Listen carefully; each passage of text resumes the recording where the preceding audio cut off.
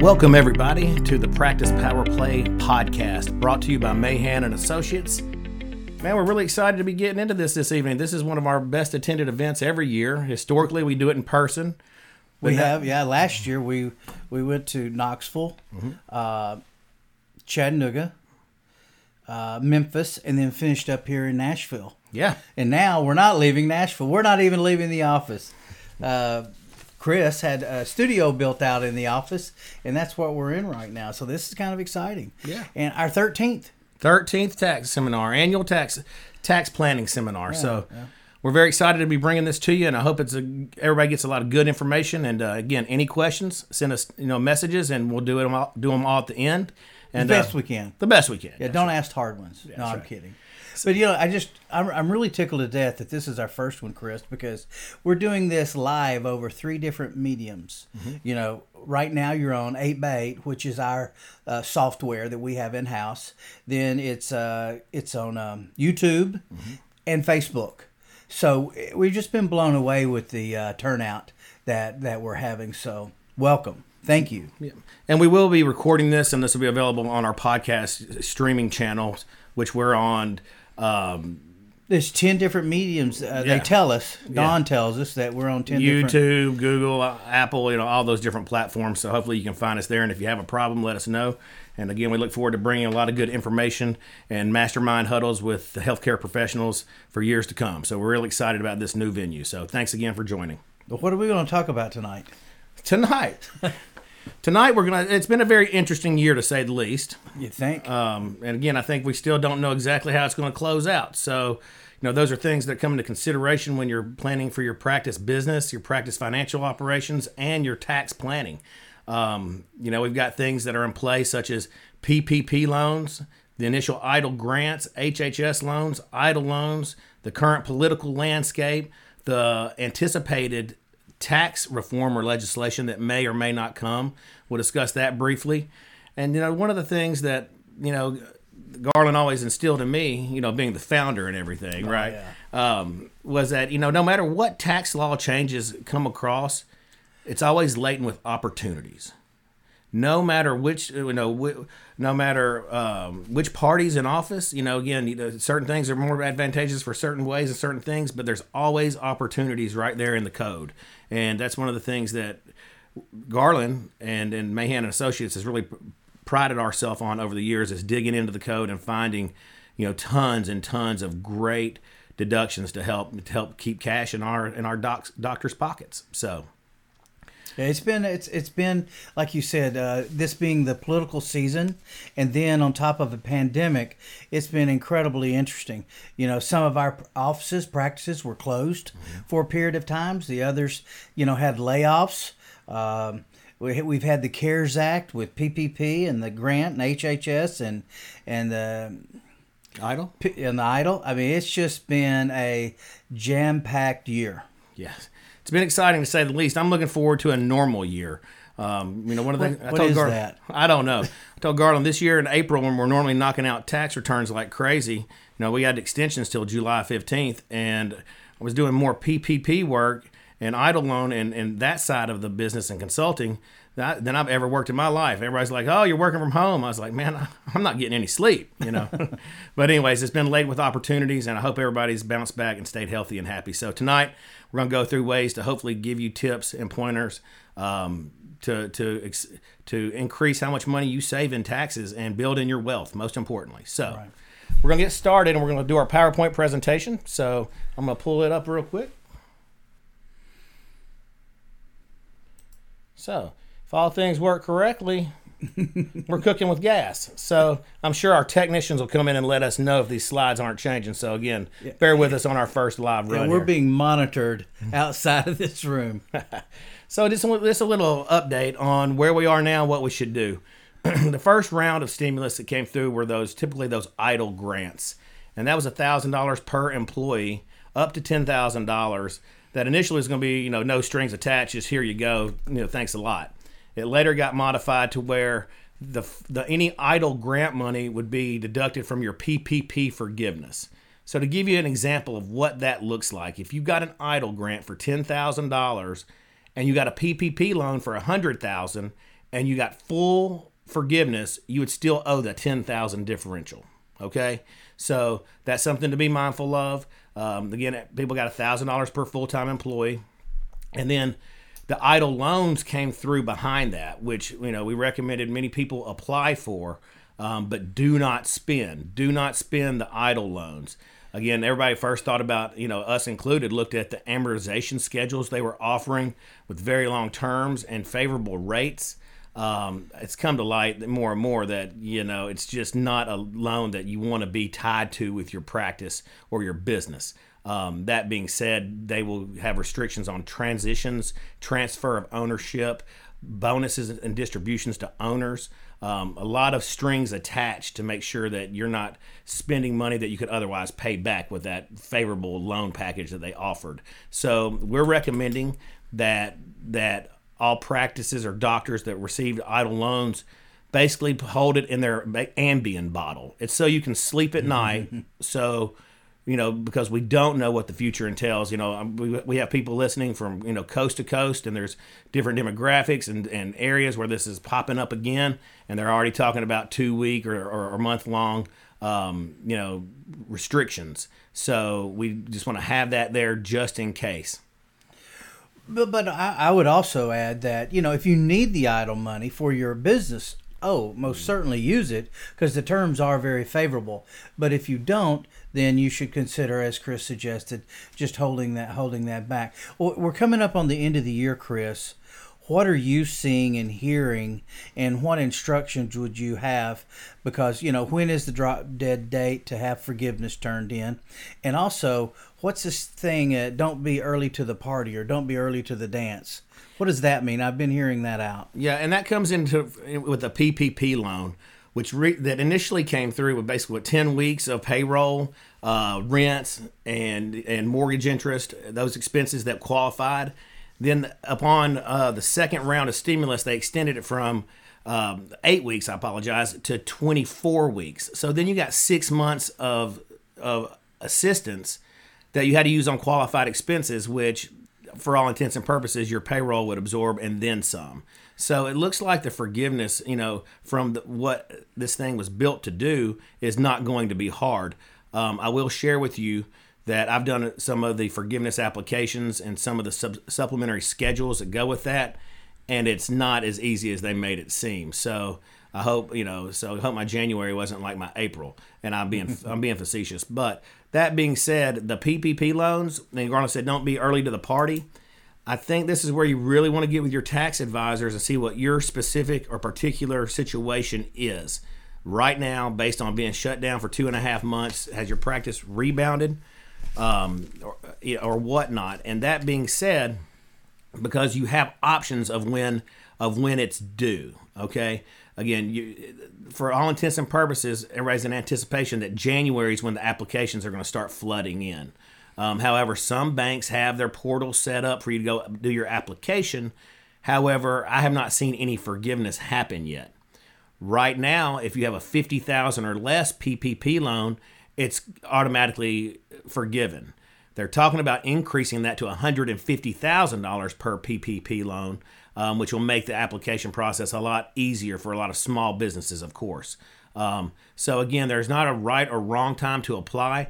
Most people are saying hold tight because they're awaiting further guidance from the SBA and the Internal Revenue Service and Congress, how they're going to change. They've moved the goalpost on this literally 100 times. It was we all lived through it, and y'all were watching it and studying and watching podcasts and hopping on webinars. That's where we are right now with the PPP and the idle. So idle, hold it and pay it back if you can. Use it if you need it by all means. The PPP loans, that's specific to what your particular practice tax position is this year. It may be advantageous for you to get forgiveness in 2020, but if that's your particular case, then you definitely want to get moving with that process because it's not expeditious, at least how we've experienced it. Now, the HHS money, that HHS stimulus that came through, that was specifically for healthcare providers to help them incur two things: additional expenses in property, plant, and equipment, or PPE, for safety measures due to COVID, or lost revenues due to COVID. So they had HHS Stimulus 1 that, a lot of people didn't go after, but Stimulus 2, what seemed to be the highest application rate for most practices, and then Stimulus 3. And those HHS stimulus funds, again, there will be attestation and documentation that you'll have to submit to Health and Human Services in January that show that you spent at least that amount of money in additional PPE expenses and or lost revenues. And that's something you also want to consult with, because it's not just the hard cost of your PPE expenses. We had many practices that brought their staff back a week early practicing their PPE new initiatives and that kind of thing. So that payroll's a part of that. All your expenses are a part of that. Any lost revenues are a part of that. So it should be hopefully, very ascertainable for most practices to get those forgiven in their entirety. We look at the political landscape, and as we all know, this has been just an incredible, crazy year. We had a Trump versus Biden on the different types, and we'll just spend a minute on this, but the different things that they were promoting and doing, and there's a stark difference between the two. You can go back, that was last month when we did this podcast, and it's still up on YouTube. And if you go to Practice Power Play, it'll come up and you can listen to it. But we gave a very detailed, as detailed, as vague as some of the things were, as we could be, approach to what's going to happen. But there's a lot still unknown. Who's going to control the Senate is the biggest unknown that we have, and that has a lot to do with what's going to be passed by one party or another.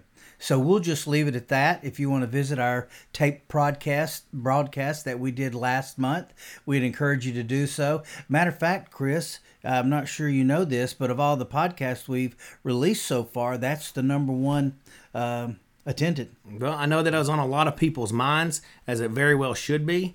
And, just a summary of I think that, hey, Wall Street was happy with the tentative results. The Dow had its highest day. Was it yesterday or the day before? Yeah, something like that. Something like that. And that's maybe not, last day, yeah. But, from tax policy and other policy, most time business, taxes, Wall Street like having divided government, because there can't be a whole lot of change. I sit there and a lot of people say Washington never gets anything done, and I'm like, thank God, right? But I'm being funny to an extent. But that being said, is that Republicans picked up seats in the House.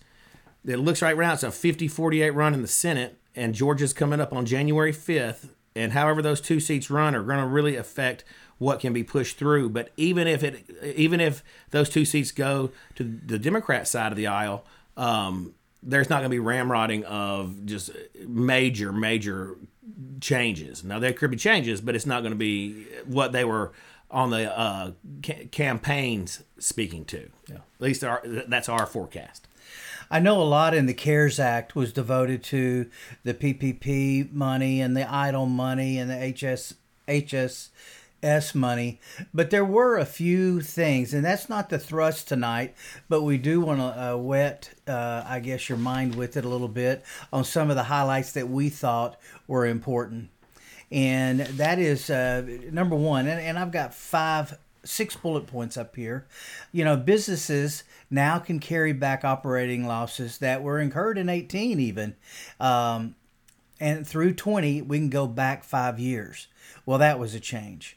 And then there's got qualified improvement property is now eligible for 100% bonus depreciation if it was placed in service after 12/31/17. So if anybody got a cost segregation, that's something that you need to seriously look at, because you could have just a large amount of deductions that you can really just unleash.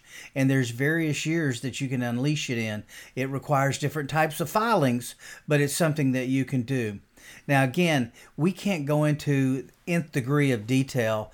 A lot of these items that we're going to talk about tonight, you may just need to call us and let us set up a time to review it with you. Obviously, we will, if you're our client, we'll bring it to you. But we have a lot of non-clients listening tonight. So if you'd like to talk to us, please do so. Please call us. Also, charitable contributions typically are limited to 50% of AGI. That's just been eliminated, and you can deduct all of your charitable contributions, even though they may exceed the 50% of AGI up to 100.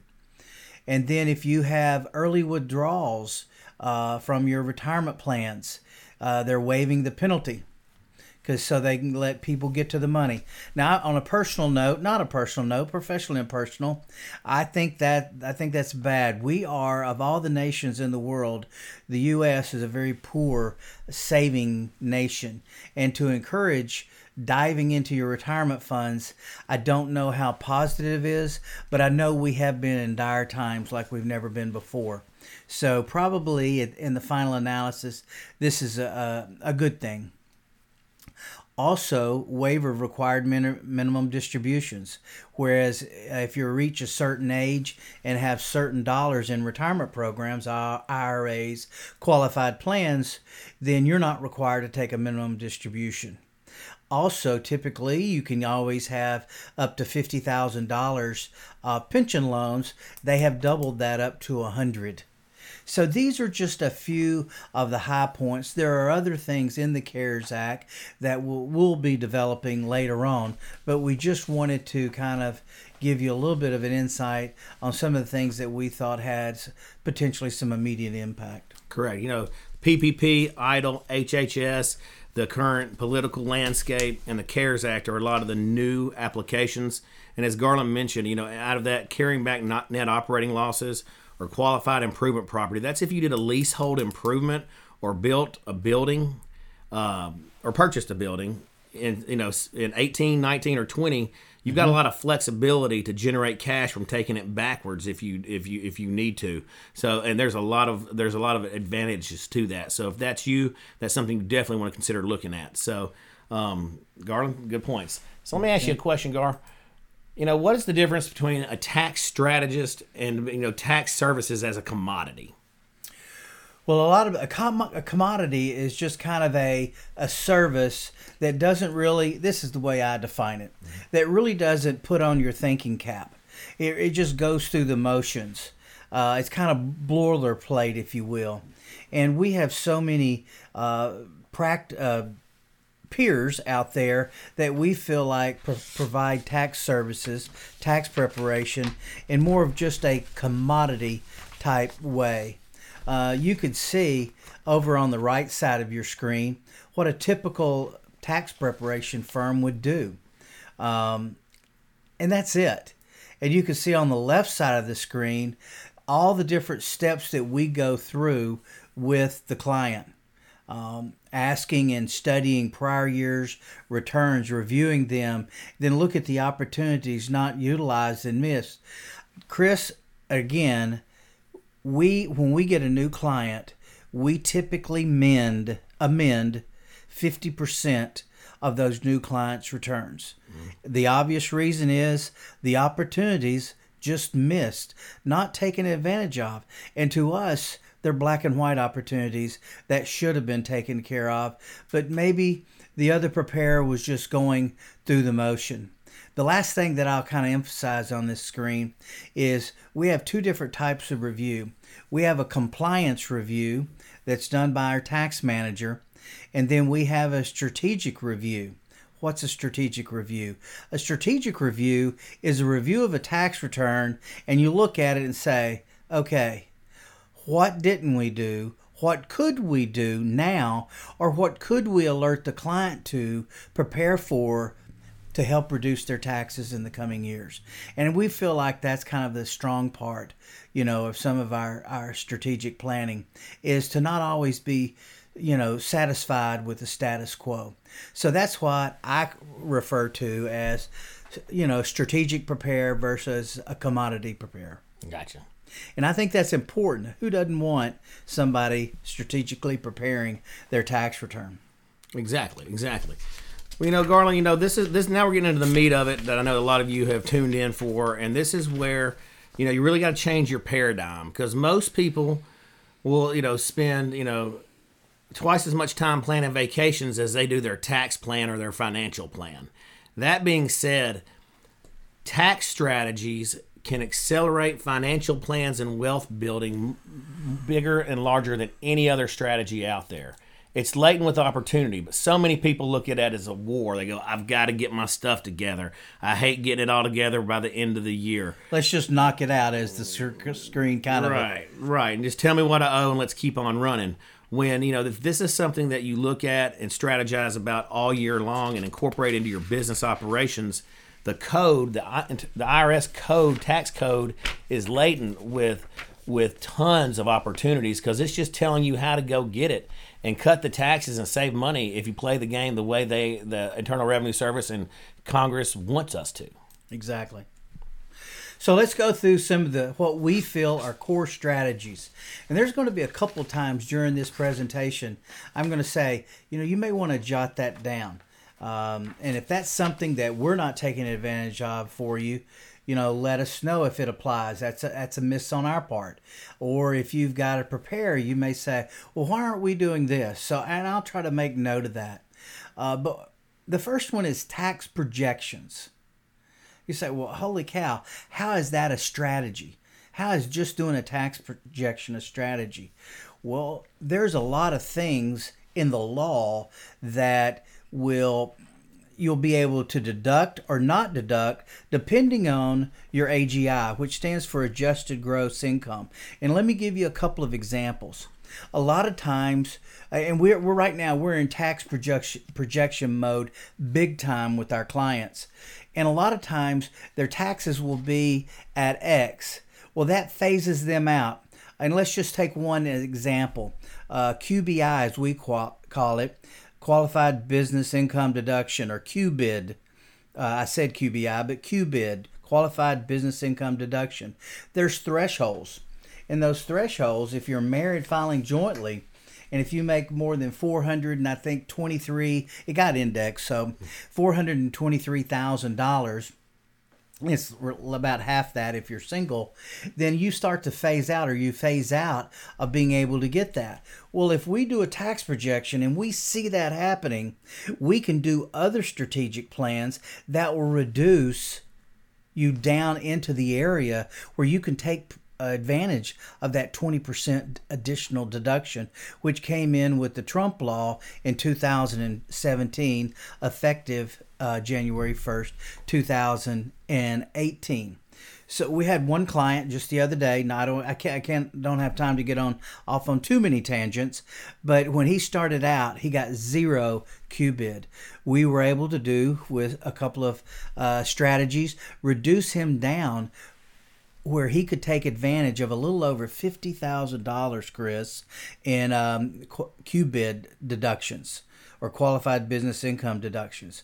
Other two quick things is, if you're over a certain dollar amount, I believe it's $250,000, you will have what's called a surtax of 3.8. And then there's an additional 0.9% Medicare tax if you're over another threshold. So just by doing tax projections, Chris, we can affect other things that help them get their taxes down. Mm-hmm. And you're going to see some estimated tax deductions. These come from not only our tax department, but Chris and I, years of experience of what the average deduction we feel like you would receive. The next item down is pension plans. Very, very I say complicated. It's kind of like rocket science, Chris. Mm-hmm. Rocket science is complicated, correct? Well, if you're a rocket scientist, it's not. Right. So pension plans can be complicated, but in a lot of ways, if you're familiar with it and how to apply it, they're not complicated. So our typical client will contribute $57,000 into their pension plan, and that's due to our structure. That's including a little bit for their employees, getting about a $19,000, almost $20,000 deduction. Now here's something else, and we call this smart pension fees or pension investor fees. Do you know you can make an election, amend your plan, where your practice can pay for the fees that you're charged? Now, there's some hidden fees in the mutual funds that are hard to pull out, but your brokerage fees aren't. We did a study, our pension area did a study on this a year and a half ago, and we could save on $1 million invested we could deduct $7,875 by paying it out of your practice instead of the broker just pulling it from your pension funds. Now, what does this do? You still have $7,875 in there working, earning money for you, tax deferred. And over a period of 10 years, it came to right at $300,000 of not only cash savings, but time value of money, of additional monies being earned on that $7,875 a year, Chris. Right. And to echo two things that Garland just mentioned, if you pay the fees and even your third-party administrator fees outside of your plan assets, you have to write a check for it, but you get a tax deduction. So again, that $7,875 really costs you $4,875. And that's the cash savings, and then you get so you get the savings there, and you don't reduce the amount of principal in your plan assets. That's where Garland's saying that these numbers get crazy, because it's really a multiple effect of tax deductions and keeping money that's accumulating in your plan. And then when it comes to pension plans, I always use the example. I'm saying, hey, if I rang your doorbell and said, hey, you write me a check for $57,000 and I'll turn around and give you $76,950, how many times would you do that? Right? Exactly. And again, it's the things that are slam dunks. But I'll also share with you, with those TPA fees, investor fees, and pension plans, not all plans are created equal. And, you want to make sure that every prototype of 401k plans is ran specifically against your practice's income, your employee demographics, because it can make the most ridiculous change on getting the right plan, where all too often people will hop in and just go with a prototype plan with a payroll provider or something like that, not something customized to their specific practice and where they're at. And that's what we do for all of our new clients. And probably if we see a demographic change with an existing client, we'll rerun the numbers to see if they need to change the type of formula structure they have. Mm-hmm. All right. Also, spouse on payroll, and really where the power really comes in here is especially putting on top of that pension plan, because then you're going to start throwing $75,000 a year as a family unit into your retirement. And you do that for 5 or 6 years in a row, and you start seeing those numbers jump fast. And those of you that have been doing this and have $700, $800 million sitting there, you saw some significant gains last week or last Monday when Pfizer announced their vaccine. You saw hundreds of thousands of dollars jump up, and you're like, I love the stock market now. So those are things for consideration for your spouse. And then also we'll lead into your children on payroll, which is a tremendous opportunity that can save $8,400 in taxes. And do a couple other things really cool that we'll go into real quick, briefly. Now that the standard deduction has increased to $12,400, it's a great time to put the kids on payroll.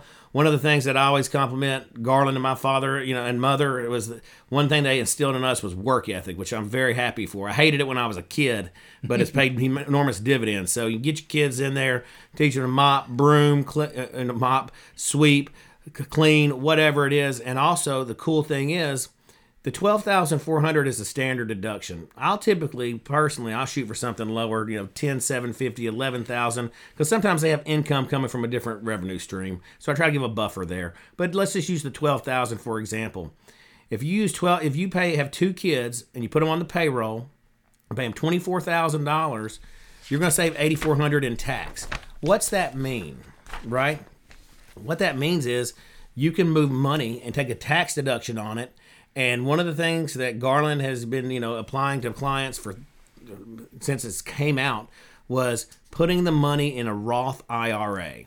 Roth IRA for the first, was it $6,500 now? Well, yeah, but I think the projections we did were based on 5,000. Yeah, but again, let's say, but you use the model of 5,000 from the time they're 6 until they're 18 on that 12-year run.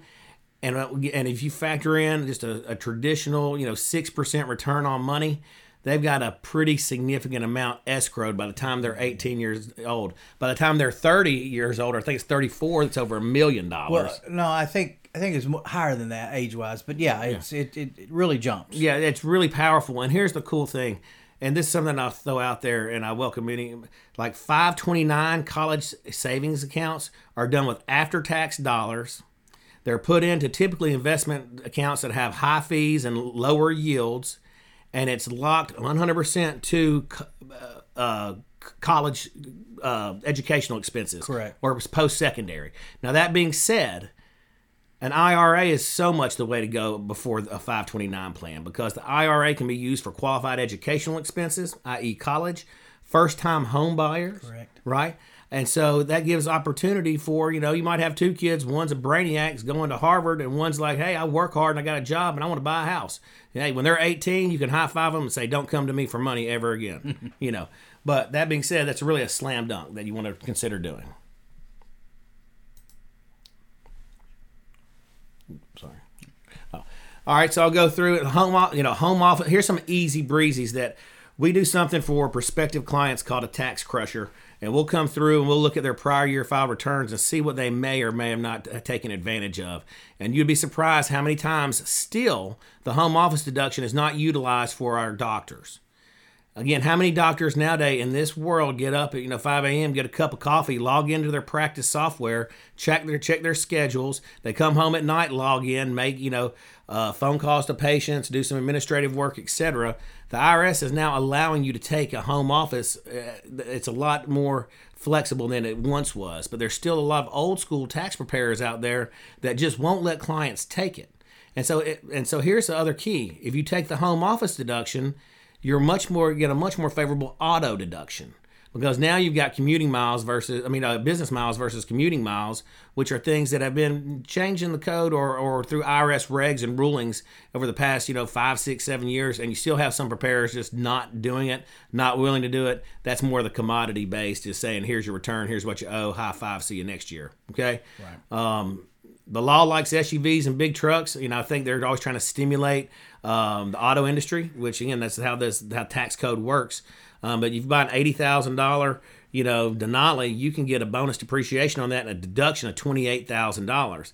And something about my doctors, they like to have nice cars, and good for that, So that's something to take take advantage and consider every year based on your particular tax situation that year and what kind of where your vehicle is. One thing, with the Tax Act of 2017, they took out miscellaneous deductions on Schedule A. It was still limited to 2% of adjusted gross income, but now it's just gone. And one thing that we do that we've noticed other preparers not doing is you've got Schedule E's, you've got K1s that you're participating in. Well, you still have a fee that your preparer is charging you for preparing the whole tax return. Well, the hardest part of a tax return is not the 1040 itself. That's where numbers are just accumulated.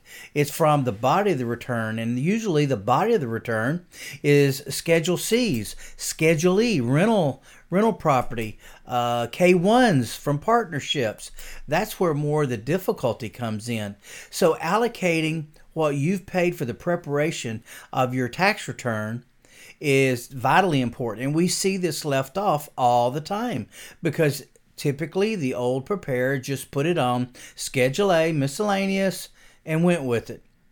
And you probably would lose it then anyway because it was subject to 2% of adjusted gross income. So we definitely allocate out the preparation of your personal tax return within your tax return, thereby making it deductible. HSA deductions. This is truly an underutilized. If you've got a high deductible health insurance premium or policy, you should do an HSA deduction. It's a no-brainer. You can do it individually. And there's companies out there that will help you, insurance companies, even your health insurance company provider will help you set that up. But that's an easy deduction that you can take off the front without limitations. So coming back to the autos, big trucks are stylish. Everybody likes a big truck nowadays. Ram 1500, Silverado, Sierra, Ford F-150s or above, Titans, Tundras, Colorados, and Canyons are all qualified for that bonus depreciation. So are SUVs, BMWs, Escalades, Navigators, Suburbans, Tahoes, Land Cruisers.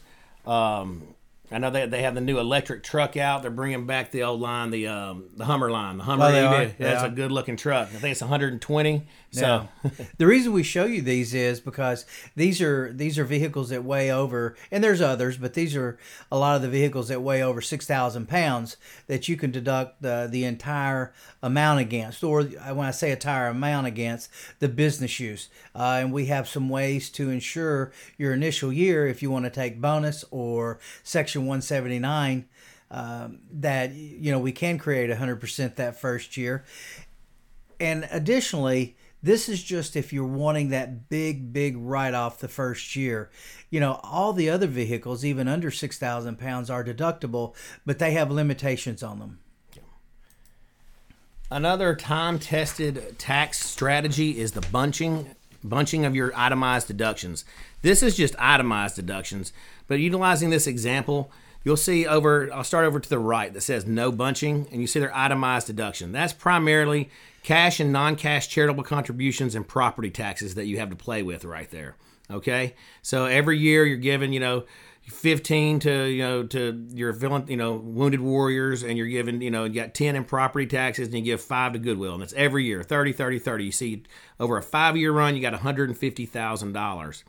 If you utilize a bunching strategy and pay 2 years of your charitable contributions, instead of going into the Goodwill or to ARC every year, go every 2 years and increase that deduction, and also pay your property taxes for 2 years within a 12-month cycle. That means pay it in February and pay it in December, right? Or October. I think you get the bills in October, right. Yeah. So again, the same exact deductions versus the new standard deduction at $24,000. Over that same 5-year period, you'll have $180,000 in itemized. You have $48,000 in standard deductions. That gives your bunching strategy over that 5-year period. You had $228,000 of itemized deductions versus $150,000 if you just did it, the same old way. That's $78,000. So that would save somebody in a 37% tax bracket right south of $30,000 just by timing these out and playing the game the right way. And just to mention the standard deduction, we just rounded it off at 24. It has been indexed, and it is above 24. I think it's 24.6, 24.8 or something of that nature. Coming down to core tax strategies, also accountable plans. Talked about the auto and home office expenses that are many times missed. If you want to take that to another level, looking at an accountable plan where your partnership, your LLC or your S Corp pays you back, pays you a monthly stipend for your home office utilization and your auto utilization. And what that does is not only do you get the tax savings from doing it that way, you get basically non-taxable tax deduction or non-taxable cash flow to you as the owner. So it's getting money from your practices to your pocket as the owner, and it's a tax deduction, and so it's a really slick thing. Garland, you got the tax correspondence? Yeah, this is kind of interesting. People say, well, Garland, how can I save taxes through tax correspondence? Well, let me tell you. We started, I guess it's been 5-7 years ago, getting POAs, which stands for Power of Attorney, on our clients. Now, why do we want that? Well, it lets us talk immediately with the IRS. We don't have to necessarily get in this chain of mail back and forth. And goodness knows, if you've ever dealt with the IRS, you know how slow they are, even in a year that's not a pandemic year. So what we do is we get POAs. We can call the IRS agent up and say, I have power of attorney to talk to you about specific things such as your corporate return or your personal tax return or payroll taxes, whatever the case may be. And they're required to talk to us. We work out the problem and we do it immediately right then. Or we also see what estimates have been paid. So we always properly state the estimates. And a lot of times, if you didn't do something like this, time just drags on. Well, guess what happens when time drags on? You have to pay more penalty and interest. So actually, we can make tax correspondence into a strategy, Chris. Nice. Minimize travel. Nice. These are very small ones. I'm going to go quick on them. Minimize travel is a lot of times you've got rental property or you've got a partnership, and you go to these and you check on them, but you don't give your tax preparer, the amount of mileage that you spent driving and checking on them through the year. It's not huge, but you have routines in life that you'll drive by, some of your property that you have on your tax return. Let's capture that mileage and get that deduction. Cell phones paid by business, sure to goodness, we are paying those by the businesses. We're deducting 85%. You don't have to keep up with them contemporaneously anymore, but we have what's called a safe harbor of 15%. We deduct the entire phone less 15%, and that's been signed off by the IRS. Non-cash contributions, a lot of times we don't even see $500 on there, and everybody gives typically to Goodwill or veterans or whoever the case may be. One of the things that you can do now as well, if you need new luggage, because I was looking at my luggage coming from Denver last week and didn't look too good. So, I'm purchasing that through the business. Loss harvesting to offset stock gains. That's if you have any capital losses, that you can offset any gains in the, in the stock market, or you can take advantage if the stock drops. I'll give you, for example, and we don't know how it's going to be on December 31st this year, because it brings to me, was it 2018, Garland? The whole year the markets were up. But when you look at that 12-month calendar year, it was actually technically down. Because of just that one. Yeah, it was just a little period of time. It hopped back up in January of 19. But again, it was just something interesting. So if you have losses in your portfolios and you have time to realize them, that'd be something to take for consideration. Contribute appreciated assets to charity. That's something we'll talk about further. But again, a lot of people have some stock that's appreciated or investments that have appreciated. And that's something that you can give to charity. And again, it's something that we call the donor advised fund that may be worth consideration for cash wealth accumulation and a gift that keeps on giving. So I'll talk about that further detail just a little bit. Okay, two items here to mention, and these are incredible tools. And this is something I would like for you to make a mental note of or a jot down if you're listening out there. We have several clients that's got a combination 401k and defined benefit plan. It's called piggybacking a bonus defined benefit plan on top of a 401k plan. Now, if you have a 401k plan, most likely you're going to meet the 70% coverage test. If you meet the 70% coverage test, you can highly slant contributions to the owners or the owner, depending on the situation, to the defined benefit plan. There have been situations where an individual was contributing heavily to the 401k. We got him to back off of contributing so much just to meeting the 70% test. We added on top of the 401k a defined benefit plan, and we had very, very nice contributions for the owner, and we just had to do a minimum coverage. In some situations, they were just $300 and $400 per employee. And we more than saved that, and we're able to use those savings where we reduce it to 401k, and we were able to do it for the owner in the defined benefit plan. It's a nice strategy to model out and look at. And again, I want to echo, this is the whole thing saying, if I ring your doorbell and say, give me $110,000, if I turn around and write you a check instantaneously for $148,500, how many times would you do that? Because if you start to connect the dots here, if you put that defined benefit plan on top of the 401k, your aggregate contribution basically covers the 401k. Yeah, that has occurred. Yeah, in some of our models. Yeah. Sure has. That's a good point. Thanks. Correcting self-rental trap and with grouping. Grouping has been around a long time. This is when you group like assets that's related to your business, your practice, such as, you've got a building in your own LLC that you and your spouse may own, or you and other individuals may own, but yet because it is passive rental income, technically you're not supposed to be able to deduct those losses. However, if it's related, there's a code section and you can make an election the first year. That's when you have to make that election. You make the election, and that allows you to be able to deduct those rental losses.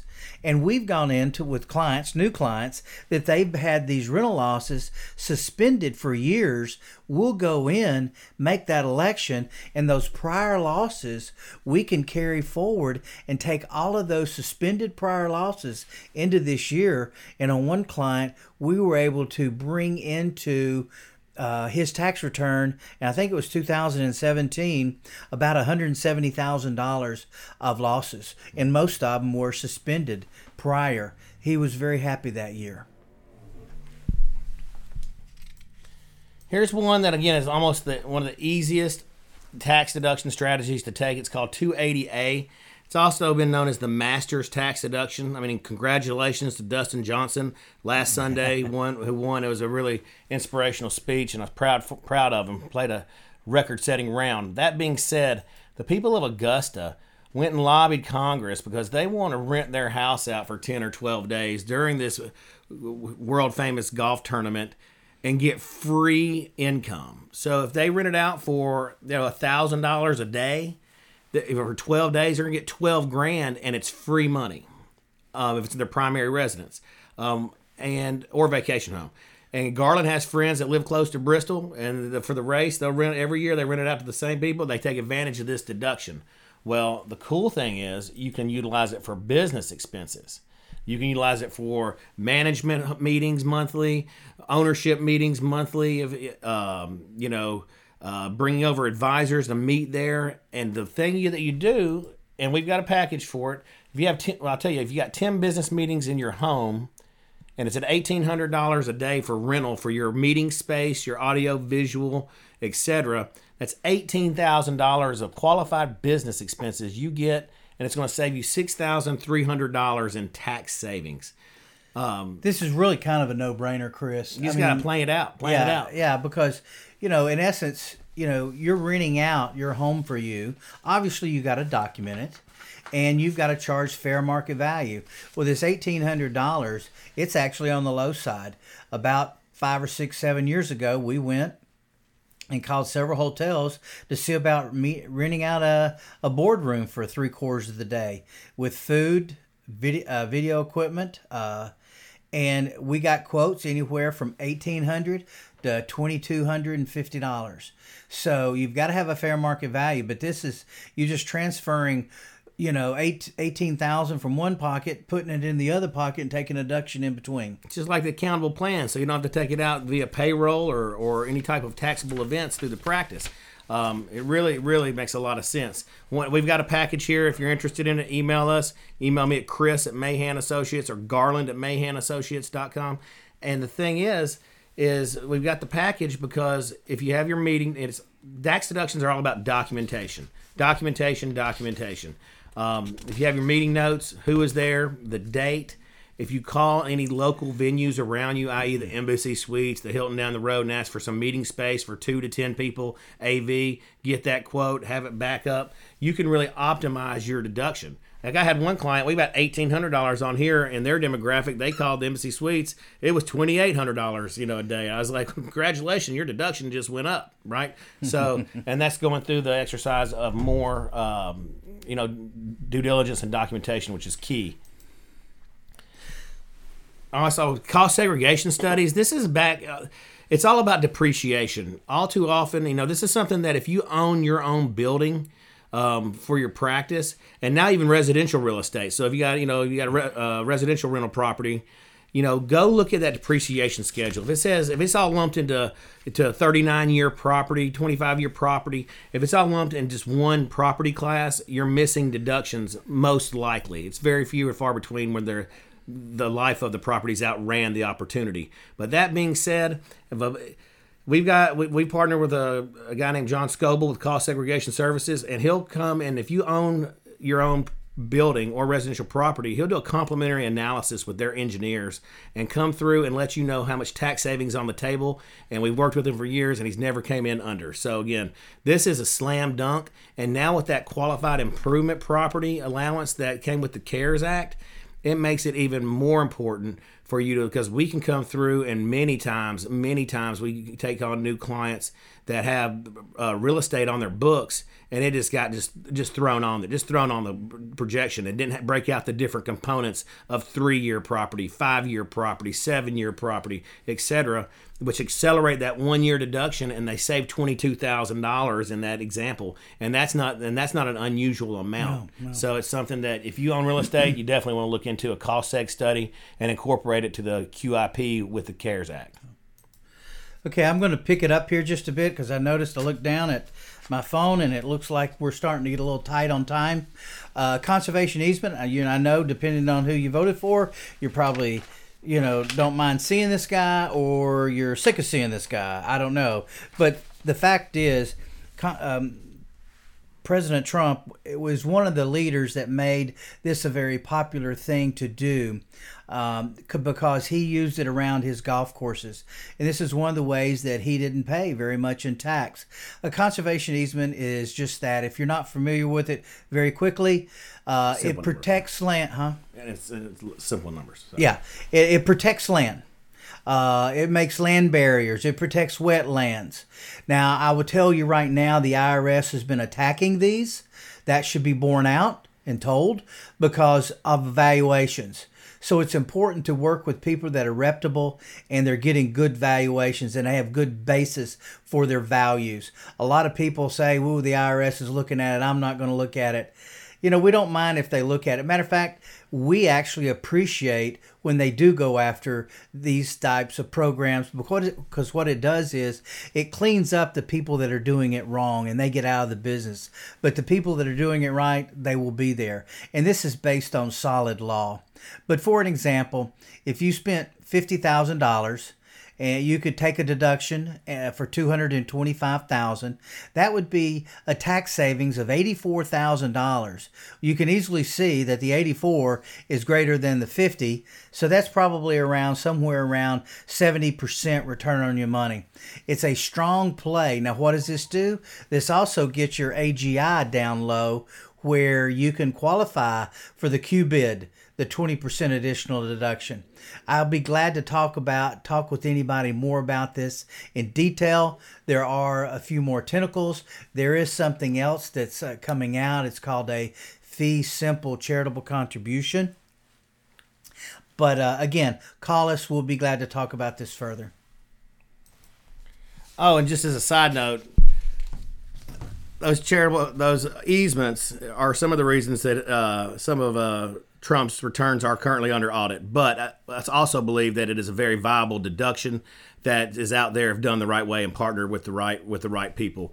Another thing, I have a client and she is fantastic, and every year she gives about $10,000 to charitable funds. Yeah,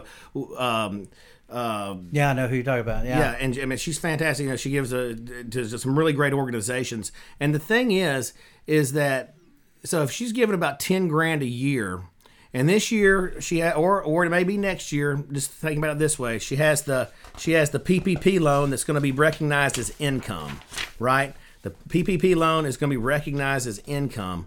Then that being said, this could be the offset to that PPP loan and taxable event. Because especially if she has appreciated assets with her investment advisor, which she does, that were at $60,000 on January 1st, and right now they're at $90,000. Okay, then she could take those appreciated assets and roll that $90,000 over into a donor advised fund with her a qualified investment broker. It's got to be a qualified fund, and all that is like a mutual fund that invests with your brokers.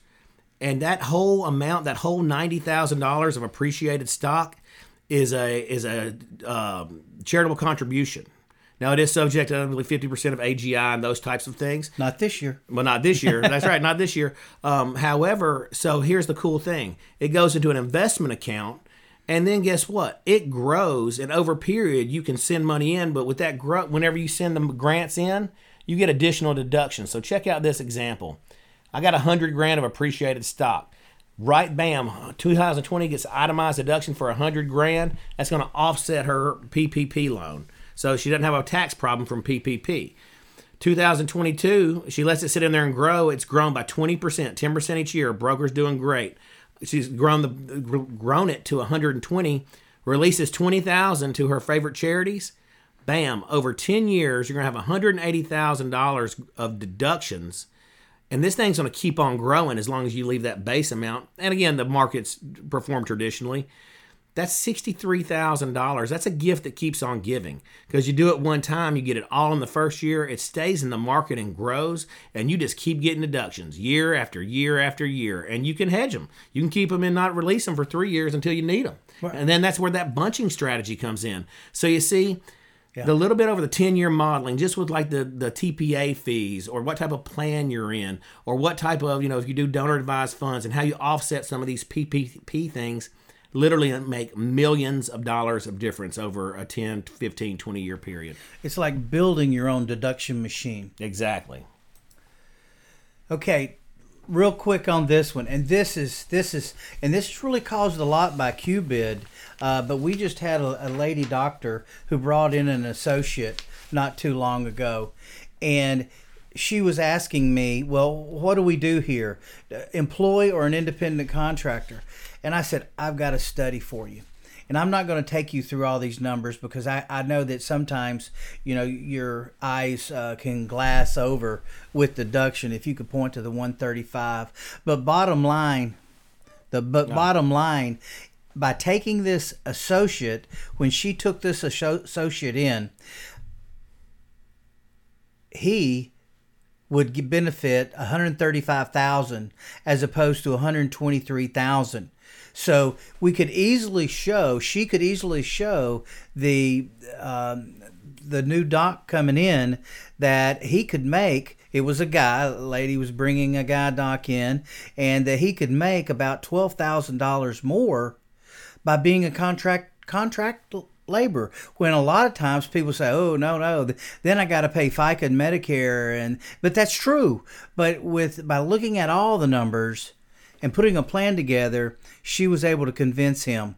You've got to make your deductions because you're an independent contractor. You can deduct your own cell phone, your auto, your internet, your home office, your laptop, any equipment you buy, your business meals, and then you get the 20% QBid down there of $33,000. Now, it was not just all about the doctor coming in. She was able to save, on the right side of the screen, she was able to save $10,432 the first year, and the second year she was able to save $15,546 when he would be entering the pension plan. Right. So that's very quick. You may want to add something. We're running tight on time, but I just wanted to go through that live example.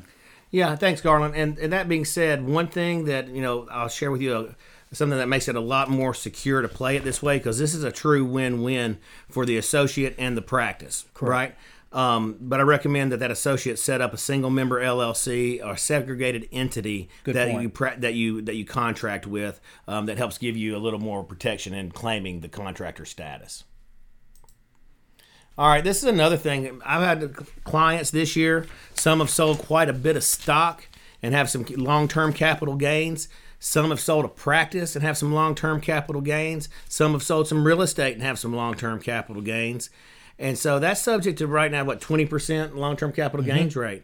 Now that's potentially going to go up. So if you're on a fence right now on capital gains, I know that under the Biden tax plan, they were talking about if you make over $400,000, a piece of it becomes ordinary income, and it gets really hard to move assets. Mm-hmm.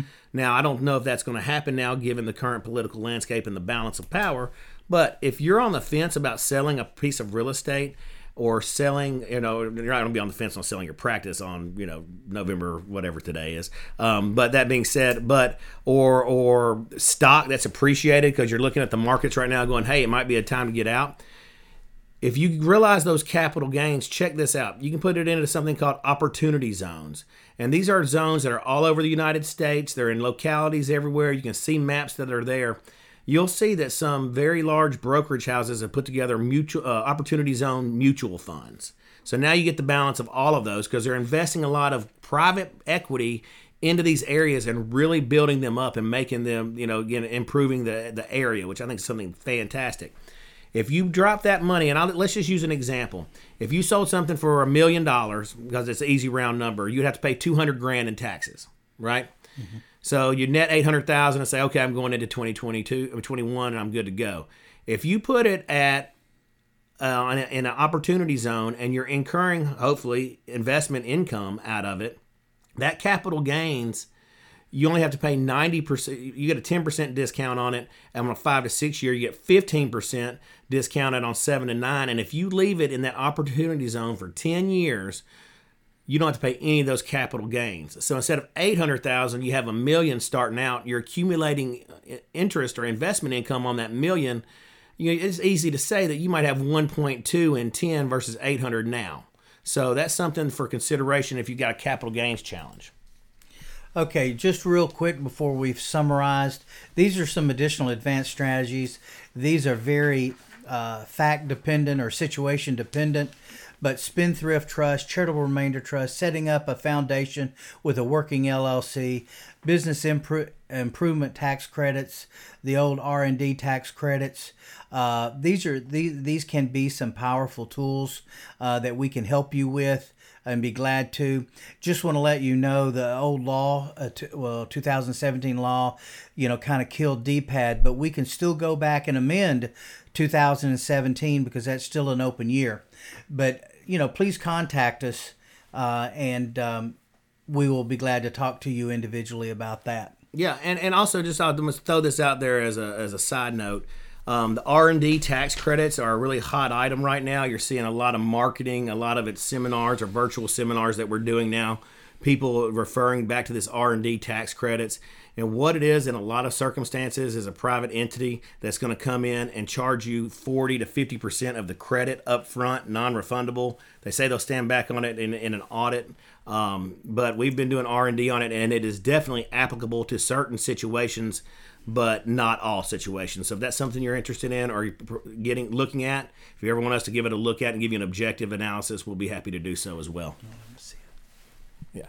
So anyway, that for further consultation, you can call us at Mahan Associates at 615-883-7800. Visit our website at mahanassociates.com. Email Chris or Garland at chris@mahanassociates.com or garland@mahanassociates.com. And let me pull this off real quick. And thank you guys again for joining us. And while Chris is doing that, I would just like to mention that I think I added all of these up before we came in here tonight, and it added up to about $220,000 in tax savings. One of the things that we look at is putting a program together, and we look at it, every year, and we see what our strategies are adding up to, and we'll get back with every practice and show you what we've been able to accomplish. So we don't look on it as just tax deductions. We look upon it as wealth building. We look upon what you do in the tax arena with the tax strategies and building a plan as building wealth and getting a true return on investment. And some of these return on investments are much greater than a broker could ever get for you. Right, and the broker plays an important part in getting the return on investment on what you can save from the taxes. But just to reiterate, briefly, if you play the game the right way, you can save so much money in taxes that the rest of it takes care of itself almost. I mean, we're seeing people, doubling their net worth every 3 and 4 years and letting the tax code fund a ton of that. just by playing the game the right way, because taxes are where it's at. There's a reason why Amazon didn't go to New York, and it's because they got cut out of tax breaks. I mean, tax breaks in everything you do, from buying cars to business expansion to timing a business expansion to kids on payroll to what kind of retirement plans, just doing everything the right way and building that matrix of your tax basically deduction machine, as Garland mentioned. I like that. We're going to have to use that. No, you'll steal it. I know you. It's already done. Guys, it's just the opportunities are boundless, and I hope if you have any questions, let us know. I hope you all learned something this evening, and I hope there's something that piqued your interest. If there's anything that you'd like further information on, again, please don't hesitate to call us. And man, I've enjoyed it. Another year in the books. This was easy. I hope we didn't bungle it too much, being our first live one. We apologize for any bungling on our part. Okay, thanks so much, everybody. Look at our podcast, our Practice Power Play podcast. We have more coming down the pike. We're really excited to help everybody save taxes, make money, save money, and have a great life. So anyways, thanks so much, everybody. Good night.